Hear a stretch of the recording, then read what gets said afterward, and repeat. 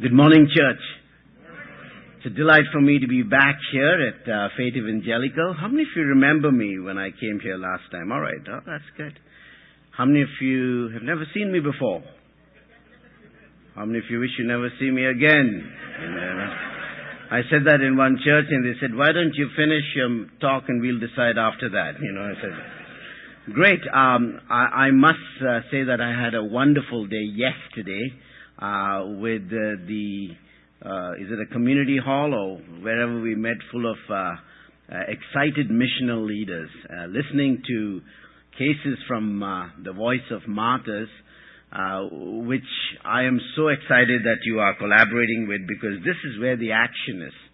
And to have such people among us to motivate and mobilize us for missions is exciting. Tim and Laura have become dear friends of mine.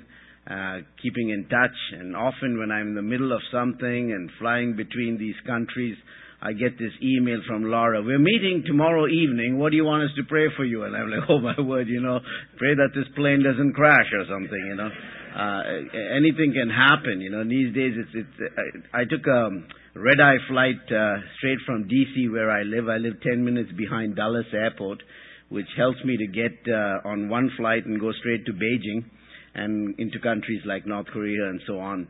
But it's so convenient. I actually was here in Maine for about 4 years in Bangor Baptist, hub there, but working all over Asia. And that's how I first got to know Pastor Bill and Barbara. And I was so touched. I told my wife, I said, remember the meal we had with the Cripes? And she said, yeah, I fondly remember that Olive Garden experience. And I said, Barbara's got this word over a kitchen window that you and her talked about, relentless. They both are relentless anyway. So she was like, oh my word, she picked that up. She's like, that really made her day and night, month, I think. And that's really exciting. So I'm very happy to be here, these two services. And I'm glad the flight came in time, the midnight flight, and I was going to rent a car. And if you see a car outside which has pictures of a family around it with WHCF, I did not steal that car. Actually, Tom Obi from the station said, take this and go, you're a missionary, and advertise for us on the road too. So that's what I was doing. But these flights these days, you never know what can happen. Did you hear of the time when this air hostess or stewardess came to the middle of the aisle, and she looked at the passengers and she said, I've got some good news for you, but I also got some bad news for you. She said, let me give you the good news first. Maybe I'll tell you the bad news. He said, well, the bad news is our engines have failed and we are going to crash. And they were like, what? She said, well, the good news is we're going to crash land on water. And she smiled. But most people were not excited about it. Then she said to them, listen, this transatlantic flight, she says, those of you in this transatlantic flight who'd want to go back to New York, to North America, she said, you can swim to my right. She says, for those of you who are stuck in London and want to go back to Europe, she said, you can swim to my left. And then she said, for those of you who do not know swimming, thank you for flying United. Some of these meetings I go to, I just go in and out, and I meet people, and they're like, thank you for coming, Dr. Yanakin. But I tell you, I go from here tonight with very fond memories in my heart of people who have been calling me, texting me. Yesterday we had a very informal whatever you call it, finger dip fellowship that Barbara put together. That was more than lunch for me. I've developed, a little bit of a furniture disease. My chest has fallen into my drawers, but that was a very pleasant meal that she put together, these bites, and kept me going. And it was nice to meet, to talk in a very informal way. So more and more, I'm so honored to be your missionary. My definition for a missionary is an extension of the pastoral staff of a church. And it's a bit radical, but I am convinced that you are not fully engaged in missions till you are implicated in your missionaries' lives. That's what missions does. This business of, throwing money in a plate and, two old ladies signing a check to 19 people for $50 a month, that is, I don't know. I don't see that as engagement in missions. What I'm doing this weekend, it's not about support or money, it's about camaraderie. It's about partnership. It's about networking. And church, 2,000 years ago, the Lord of Angel Armies said something very simple. There's only one thing He said. He said, go and make disciples of all nations. In the Greek, it's just one verb in the Great Commission, metatheis, which means disciple. Go disciple. That was the primary and singular task that Jesus gave to His church. Disciple. But He also had a target that I want to talk about. He said, go and disciple all nations. Pantata ethne literally means all people groups. And it doesn't mean America, Canada, but there wasn't even America and Canada when He said that. Now there was India and Egypt, but there's not America and Canada in the Bible. So what did He mean? He meant that these were these social-linguistic communities where they had not yet heard Yahweh, the name of a God who saves. And He saves only through Yeshua, Jesus, His Son, Jesus Messiah.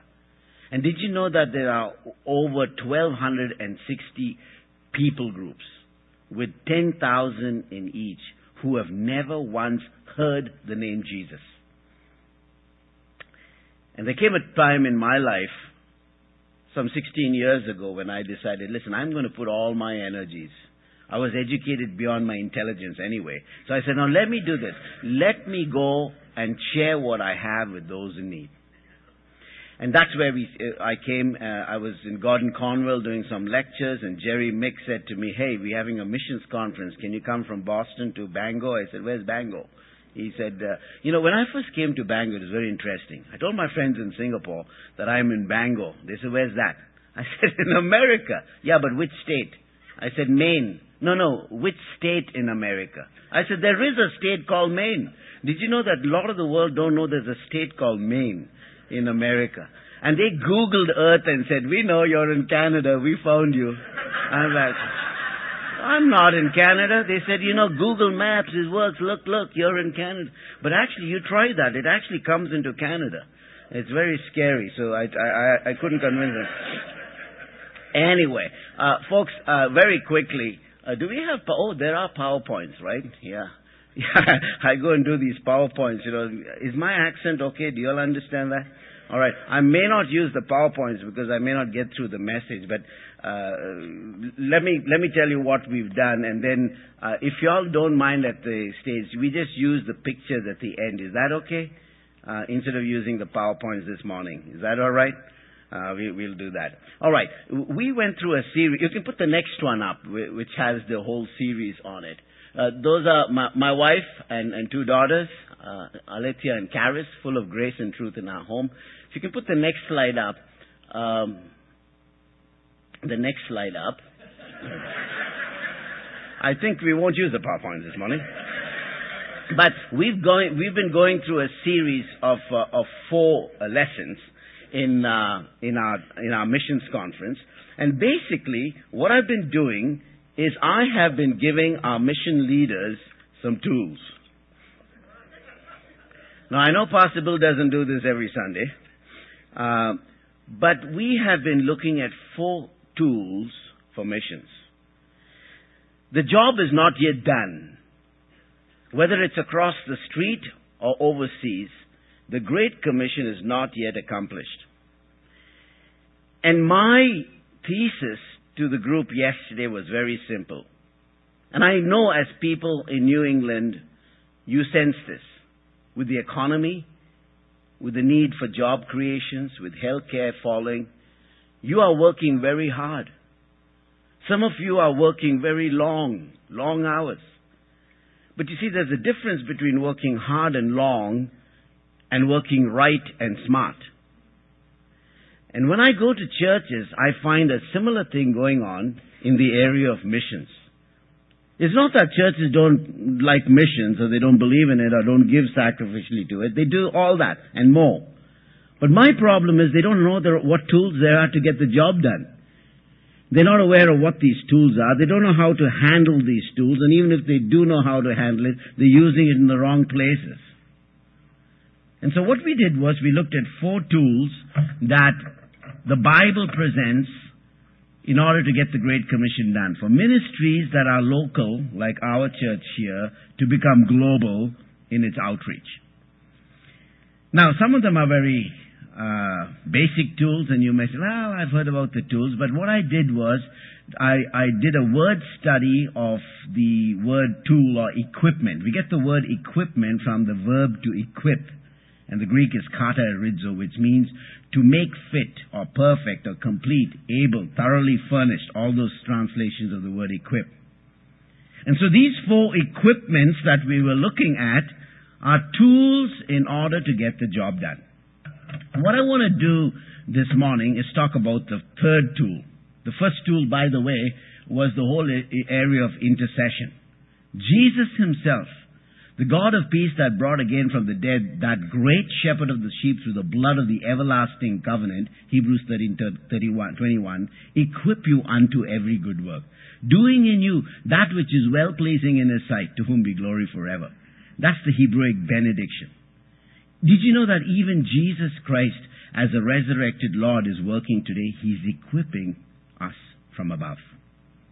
And he's given us certain equipments. We looked at prayer. And the first study was on Paul. And Paul's understanding of prayer in the church at Corinth, which was messed up with all kinds of divisions and problems. He says, I am interceding for you. We looked at characters like Samuel in the Old Testament, or Peter, who was given the keys of the kingdom, and how Jesus said, listen, Peter, Satan is desiring to sift you like wheat. I have prayed for you. And how prayer works. And we encourage each other to pray when we feel like it, pray when we don't feel like it, and pray until we feel like it. The importance of prayer and missions, supplication. And then in the evening we did a second session of the role of the Word of God, God's Word.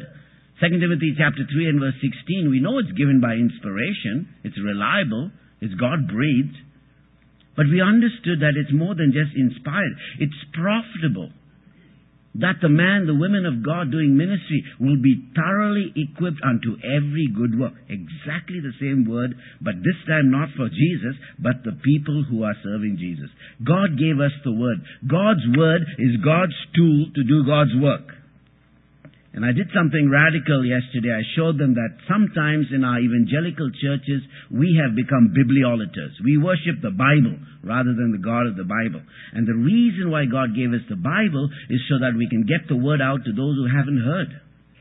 I gave them Paul's rationale in Romans chapter 10 and said, listen, how can they call upon the name of the one whom they've never heard? Because Paul premises that by saying, whosoever shall call upon the name of the Lord shall be saved. And then he says, how can they call upon the name of the Lord whom they've never heard of? What name?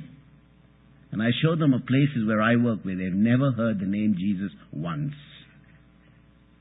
You say, well, downtown, Waterville, is this Waterville? Yeah. Well, downtown Waterville, we have people who never heard the name of Jesus, apart from a swear word, They don't know the meta-narrative, the big story of these 2 naked people in a garden with an apple and a talking snake. I mean, the postmodern world is like, what? That's why I'm in this mess? They can't, I'm serious. People don't figure it out. Because we in America have not told the stories to the next generation. They laugh at this stuff. They've never been to Sunday school. And even if they have, it is so irrelevant to where they are and what they do. So we got to tell the story. But there are people who have never heard the name once. They can't even accept Christ because they haven't had one chance to reject Him. What a need for us to pray for missions. What a need for us to take the gospel. How will they hear unless somebody goes? And I want to do something in this church this morning. I want to encourage you to go beyond the praying, to go beyond the giving. And I want to challenge you. I was praying this morning, God said, Chris, go and tell this church whatever happened to sending their people. When is it that we are going to send people? In America, you have outsourced everything offshore. Don't you dare outsource the Great Commission. It belongs to you. And I speak as an Asian I'm not an American citizen. This nation was the number one sending nation in the world. South Korea has outbeat us many times. Are we just going to just be superficial? Are you going to send your young people? And I dare you this morning to go beyond just writing out a check or I'll pray for so and so. Look at these stories. Why don't you become part of producing it? Is there another generation? Where are your children this morning? Where are your grandchildren this morning? Pastor Bill saying, I'm not going to invite this guy again. Well, doesn't matter. I'm not looking for an opportunity. No, really, I just feel that we have so much resources that we need to equip our young people. Listen, talk to the Corbetts. Okay, I am willing to personally mentor people who have a commitment to these restricted access countries. I challenge you this next year. Find a couple in your church. Young people. I'm not interested in old people like Bill. Young people. Young people who have half his energy, by the way. Get those guys. I'm serious. Send them and say, listen, you want to go to Morocco? You want to go to whatever, the countries like North Korea, Bhutan, Vietnam, Cambodia, Laos. You send them. I'll train them. They don't have to resign their jobs. They need to go twice a year for a week. That's not hard. But you have to stay in touch with these people because the nationals are doing it. To train them, to motivate, to mobilize them is most important.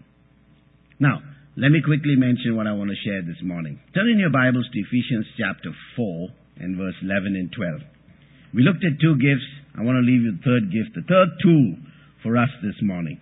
This is a familiar passage, Ephesians in chapter 4 and verse 11 and 12. Ephesians chapter 4 and verse 11 and 12. Now you know this passage is about the ascended Christ and what He did. He says in verse 11, and Jesus Christ, this is Lord of the church, gave the church apostles and prophets and evangelists and shepherds or pastors and teachers. Why? Look at verse 12. Why did He do all this? For the equipping of the church, so that these saints will do the work of the ministry, to build up the body of Christ. And I love this verse 13. Until, we're not there yet, until we all attain to the unity of the faith, of the knowledge of the Son of God, to maturity in Christ. Now these three verses are full of exciting challenges for us in missions. But I want to show you this third tool. We've looked at supplication, the need to engage in prayer. And church, would you do that for our missionaries? Would you do that? Prayer is not something preliminary or tucked as an add-on. Prayer is the work. When we work, we work. When we pray, God works. And He usually does a better job. So pray. Paul wrote to the church at Philippi. I know you're going through the book of Philippi. You remember when Pastor preached through that series? How does he start? Paul and Timothy, servants of Christ Jesus, to all the saints which are in Philippi with the bishop and deacons. Grace be unto you and peace from God our Father. Always in every prayer of mine for you, making mention, remembering you with joy from the very first day unto now. Because it's meet for me to do that. It's befitting. I have you in my heart. I didn't mention this yesterday. When you pray for somebody, it tells me you care for that somebody. Did you notice in that text, Paul had the church at Philippi not only in his mind, always in every remembrance of you, he also had them in every prayer of mine for you. He had them in his mind. He had them in his prayers. You know why? Because I have you in my heart. When you pray for somebody, it's not just saying a prayer, it's bearing your heart for that person. That's prayer. Prayer is not just mouth to ear so that, okay, let's pray for so-and-so in church this morning so that everybody knows they need to be prayed for. Prayer is bearing your heart for someone before God. That's missional prayer. But if we pray, it doesn't help us if we stay. The prayers are not stairs. I showed them yesterday. Jesus said the harvest is plenteous, the laborers are few. What was his solution? Learn computer science? Get a degree at Kobe's in engineering? And start church planting movements? No. He said pray.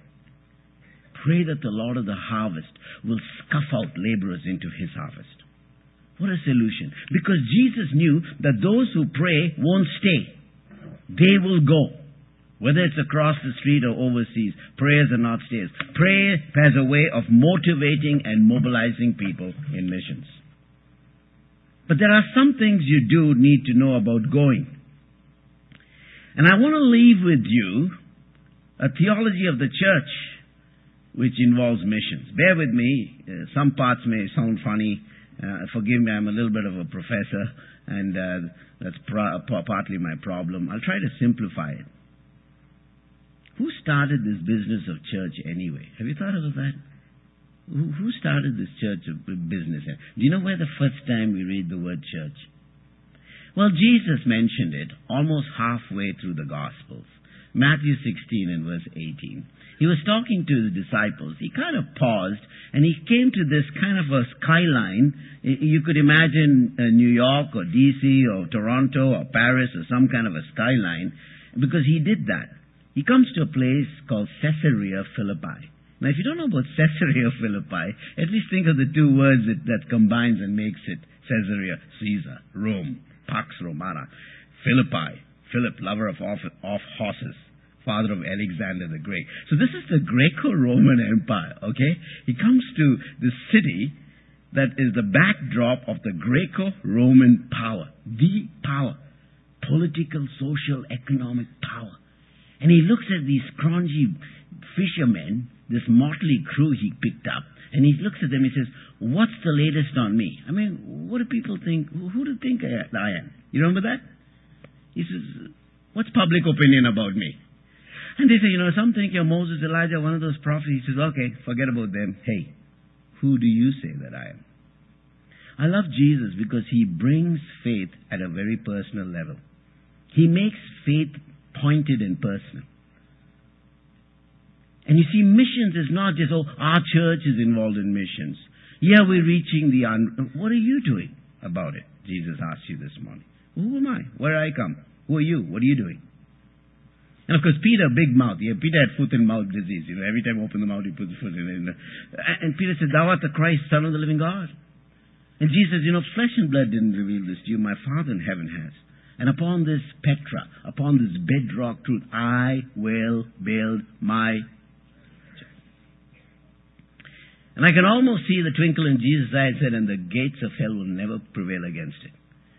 In case you didn't understand that, it's not like Jesus and Satan are arm wrestling and he's like, man, I'm going to win one of these days. That's not the picture. The picture he has is the church is going to advance and the most powerful authorities in hell itself cannot stand against it. It's cut out. I want to bring news for you. From South America, from Asia, from Africa, the church is advancing in unprecedented ways. Did you know this? In Africa, almost every day, we have hundreds of churches being planted. In Asia, unbelievable. I'm coming back from China and North Korea. It's amazing. The Back to Jerusalem movement. Chinese Christians selling everything. And going through all those Buddhism, Shintoist countries, Middle Eastern with all the Muslims, going through the Hindu countries like India, back to Jerusalem to win the Jews for Jesus. Unbelievable momentum in missions. The church is dead in Europe and dying in America, I'm telling you, compared to these countries.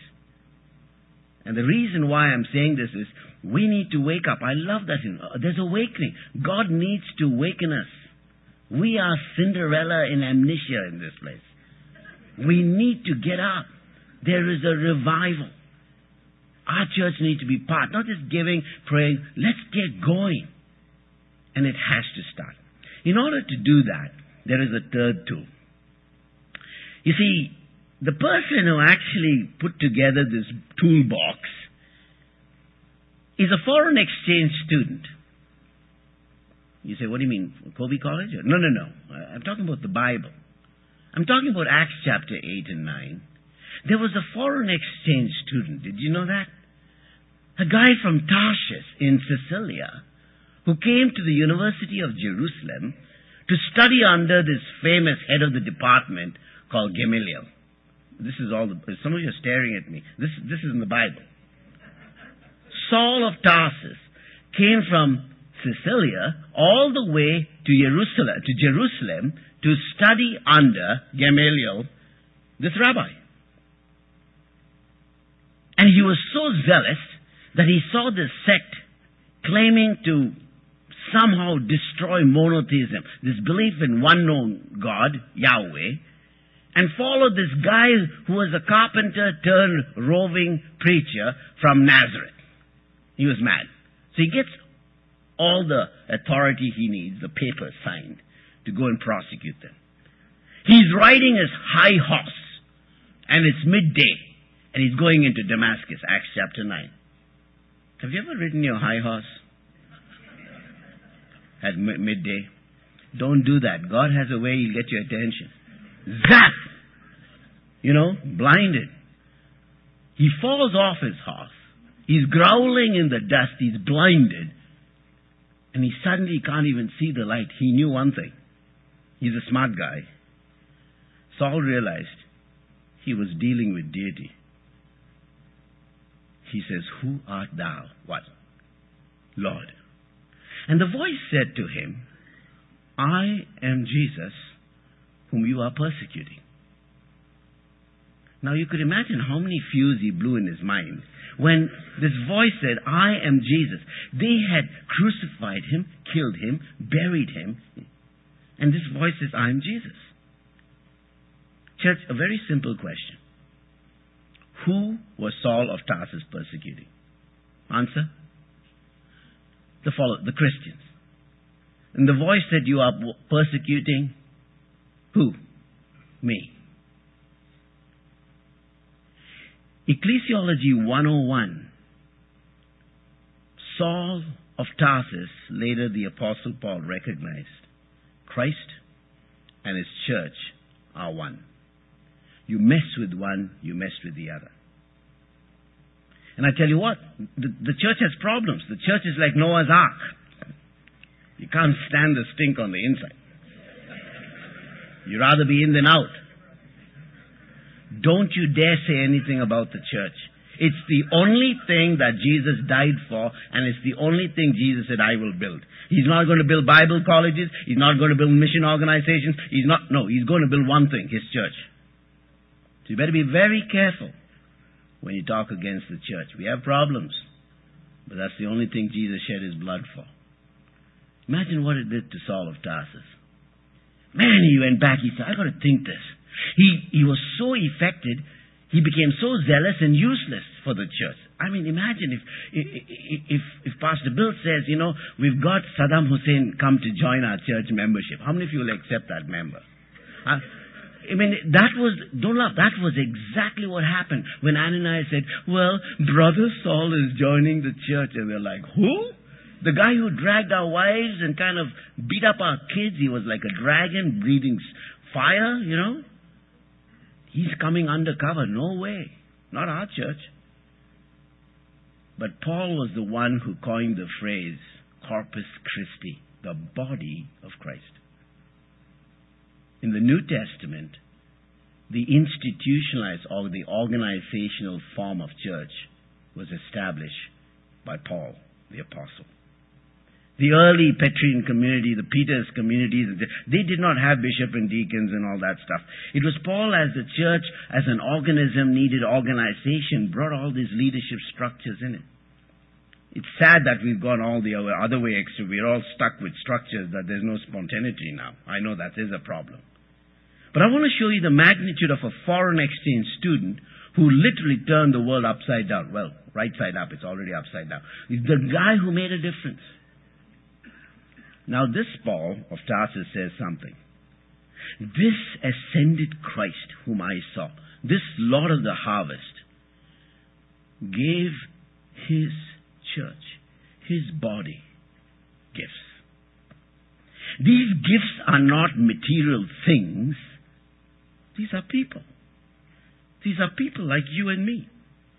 These are people who have a particular role, a particular functionality. They do something for one purpose, to build the body. To bless it in such a way that it becomes more and more like Jesus. Don't sophisticate ecclesiology. This whole study of the church is very simple, actually.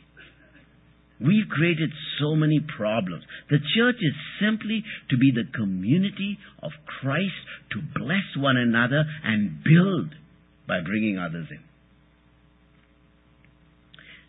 And Paul said, this ascended Christ gave gifts. Paul is the one who very clearly articulates what we could call a charismatic theology.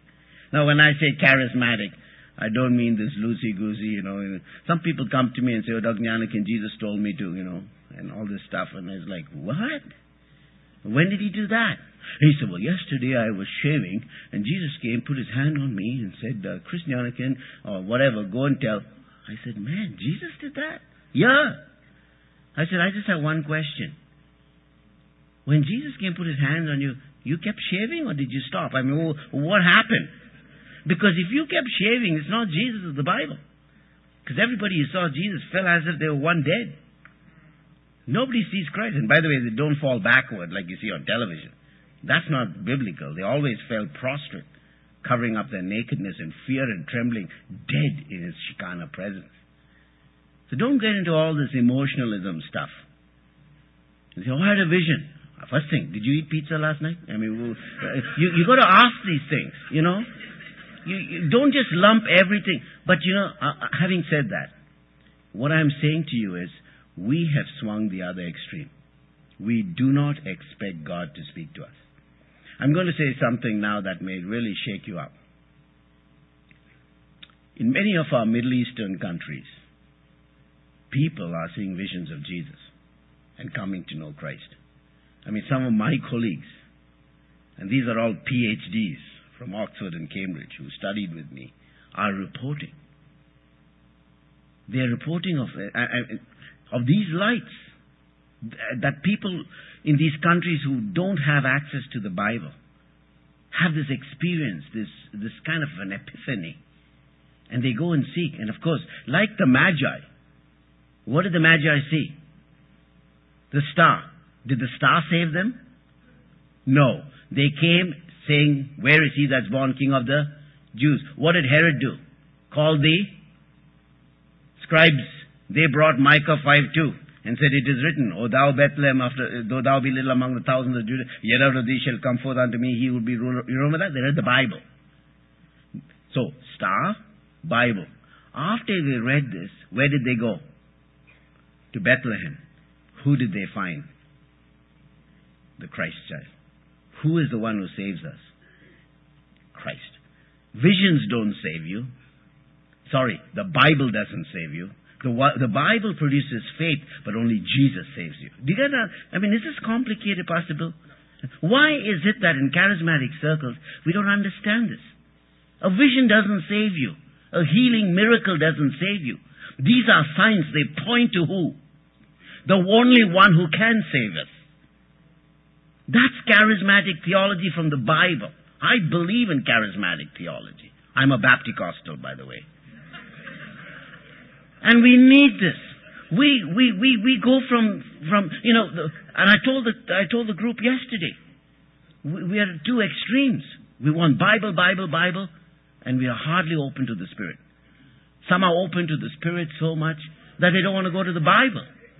The Word without the Spirit, you dry up. The Spirit without the Word, you blow up. You need the Word and Spirit to grow up in Christ, in maturity. So here's what I want to say this morning. I have so much more in these notes. And by the way, Laura has a copy of these notes. I'm hardly touching it. My time's almost half over. Or almost all over. But I want to say this. I want to say this right now. Among those 5 gifts, I would really, really encourage you as a church to focus on the apes. You say, what? Is this into missing link theology? No. Let me come to this. You see, he gave 5 gifts for the church: apostles, prophets, evangelists, pastor, teachers. And I say this, I'm a professor now at Liberty University, and I tell them this. Most Bible colleges are focusing on pastor teachers, training people. What we are not doing is focusing on the apostolic, those who are sent to serve in missions. God is still sending people, calling them to work cross-culturally. You don't have to learn languages. You don't have to actually go to some Bible college. You can actually work with people like me. I'm Asian. I speak Hindi, Tamil, Kannada, Malayalam, Arabic. So and I speak English, by the way. Not very good, but I speak English. So don't you think someone like Tim can work with Chris Nyanakin? Yes or no? Yes. Of course you can. Tim doesn't have to learn Hindi. Do you know Hindi, Tim? No, you don't look like that type. Okay. So he doesn't. Do you want to learn Hindi, Tim? No, he's not his head up. So why do you make this guy suffer learning Hindi when he can come and learn and work with Chris Nyanakin? He can complement me. In OTAN, we have Asians reaching Asians. But we need Americans who will work in partnership with us to supplement, to complement, to get the job done. And one of the tools that Jesus gives us are spiritual gifts. These are endowments. But more than that, these are grace gifts that are empowerments. For what? For missions. Why would God give you a gift to sit on the couch and watch the NFL finals? Do you need a spiritual gift for that? Why would He give you that? He would give it to you to grow the church. And there are people who've never heard. So I want to challenge you. Would you consider doing that as a church? Would you motivate and mobilize people for missions? Watch these 4 slides and take it with you as you go. And I want to pray for us as a church. Thank you so much for having me.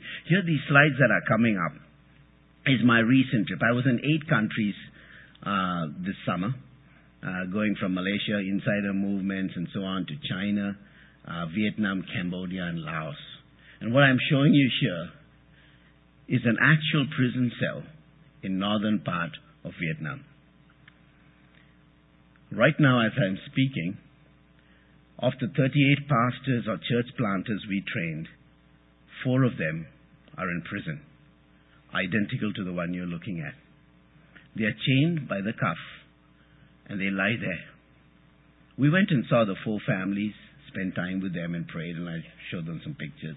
Next slide. When I go and meet with these families and talk to them, these are the leaders of the church in Vietnam who are going, northern part of Vietnam, not Ho Chi Minh and all that, because that's very cosmopolitan now. Talking about how they are getting the gospel out, how to give them the tools. We train them in basic homiletics, how to study the Bible, homiletics, how to communicate Christ, mission strategy for church planting. They don't need Hebrew and Greek and all that. They need to know how to communicate their faith. Powerful. And that's the family. We sit and talk. And the next slide. We also have work all over. And I'm showing you one of the guys I mentored in Pennsylvania when I went to teach at Lancaster, who is in this church. He was part of the pastoral staff, is Kyle. Kyle Keener, his wife Dana, have 2 children, a little less than our other pastors in some churches I know. But he has 2 children. Doesn't this look like Pastor Jeff's family? No, just kidding. So, studying the culture, travel with me, understand Buddhism. What is Zen Buddhism? How to understand the Siddhambaras from the Digambaras, the fully clad people and all that. These are the girls that are part of our home and with parents in them. You can see the lady in the white in the extreme end is the parent. She and her husband are there. These are from the 2-3 homes. All these girls were part of trafficking. And now they are rescued and they are in homes. They are married to Christian men. They will be married to Christian men, and they become part of our mission process, church planting movement. Next slide. It's another one. Yeah. And most of all, what thrills my heart, this is what I do, Pastor Bill. This is what I do. This is what I'll come to your church maybe once in 2 years or once a year maybe, if Barbara gets those finger foods for me. But but I'll tell you, this is where my heart is. I'm Asian. I mean, can you see? I mean, I'm a little bit Asian, all right? My heart is to go to my people and certify them, to empower them, give them the Bible knowledge, give them the church planting tools, teach them how to communicate Christ, to dig the Bible, study it for itself. It's amazing. They have very little resources. Not only to detect what their gifts are. Are they apostolic? Send them. Are they prophetic? To work in community, transform them through the Word of God, of course. Are they evangelistic? They have ways to communicate their faith. We don't have those methods. We never heard of those methods. Our methods don't work. I'm telling you, the American methods don't work. They don't even work in America. I mean, I was telling them yesterday, Sumner Wem taught me how to throw tracks in moving cars to witness. I mean, would that work today? I mean, you've got to have a different method. Now, how would that work in Laos or Vietnam? It's not going to work. So you have to let the people discover what's best for them to work. As long as Christ is formed, the church is built. Look at their faces once they are certified. Dr. Nyanakin came and certified. Church, I have to say this. I couldn't do this unless you pray for me, support and help and encourage. Thank you. But I'm going to ask you, would you consider sending a couple with me? Choose one of these 10 nations. I mean, pick whichever you want. Vietnam, Cambodia, Russia, China, North Korea, Bhutan, Tibet, Myanmar, Nepal. I mean, these are all Asian, and of course the entire Middle East. Would you consider and say, look, we're going to invest someone in our church to do it. God has commanded us in Christ to go. The Great Commission is not this grave omission. Should we do it or not? It's a commandment. It's the Great Commission, not a good suggestion. Take it. Would you do that? Would you pray that God will thrust forth laborers into this harvest? Shall we pray? Our heads are bowed and our eyes are closed. And if God is speaking to you this morning, and you say, okay, Chris, thank you, my eyes are open. I have some natural talents, but I'm sure there are some spiritual gifts too. I am willing to consider becoming part of an outreach that engages with people of another culture. I'll try. I don't need to learn the language, you say? No, you don't need to. You don't need to take 3 years off to go to Bible college. No. I want to be part of Faith Evangelical Church, to be the eyes and the ears of our church in an unreached people group, in a needy mission field. If that's your desire, I want to pray for you. Would you stand where you are? I'll consider it. I don't know how I'm going to go. I don't know when I'm going to go. But I'm willing to consider working across. God bless you. Anyone else? Stand quietly to your feet and I want to pray for you. God's speaking to you. You don't know when. You don't know how. But you do know why. Because there's a need. And you say, if God equips and opens the door, I am willing to step out. Father God, thank you for these standing this morning. I pray for the Corbetts. I pray particularly for Pastor Bill, Barbara, and the leadership in this church. Lord, this church will only experience an awakening when people are willing to go outside comfort zones, to do what others won't, and even can't.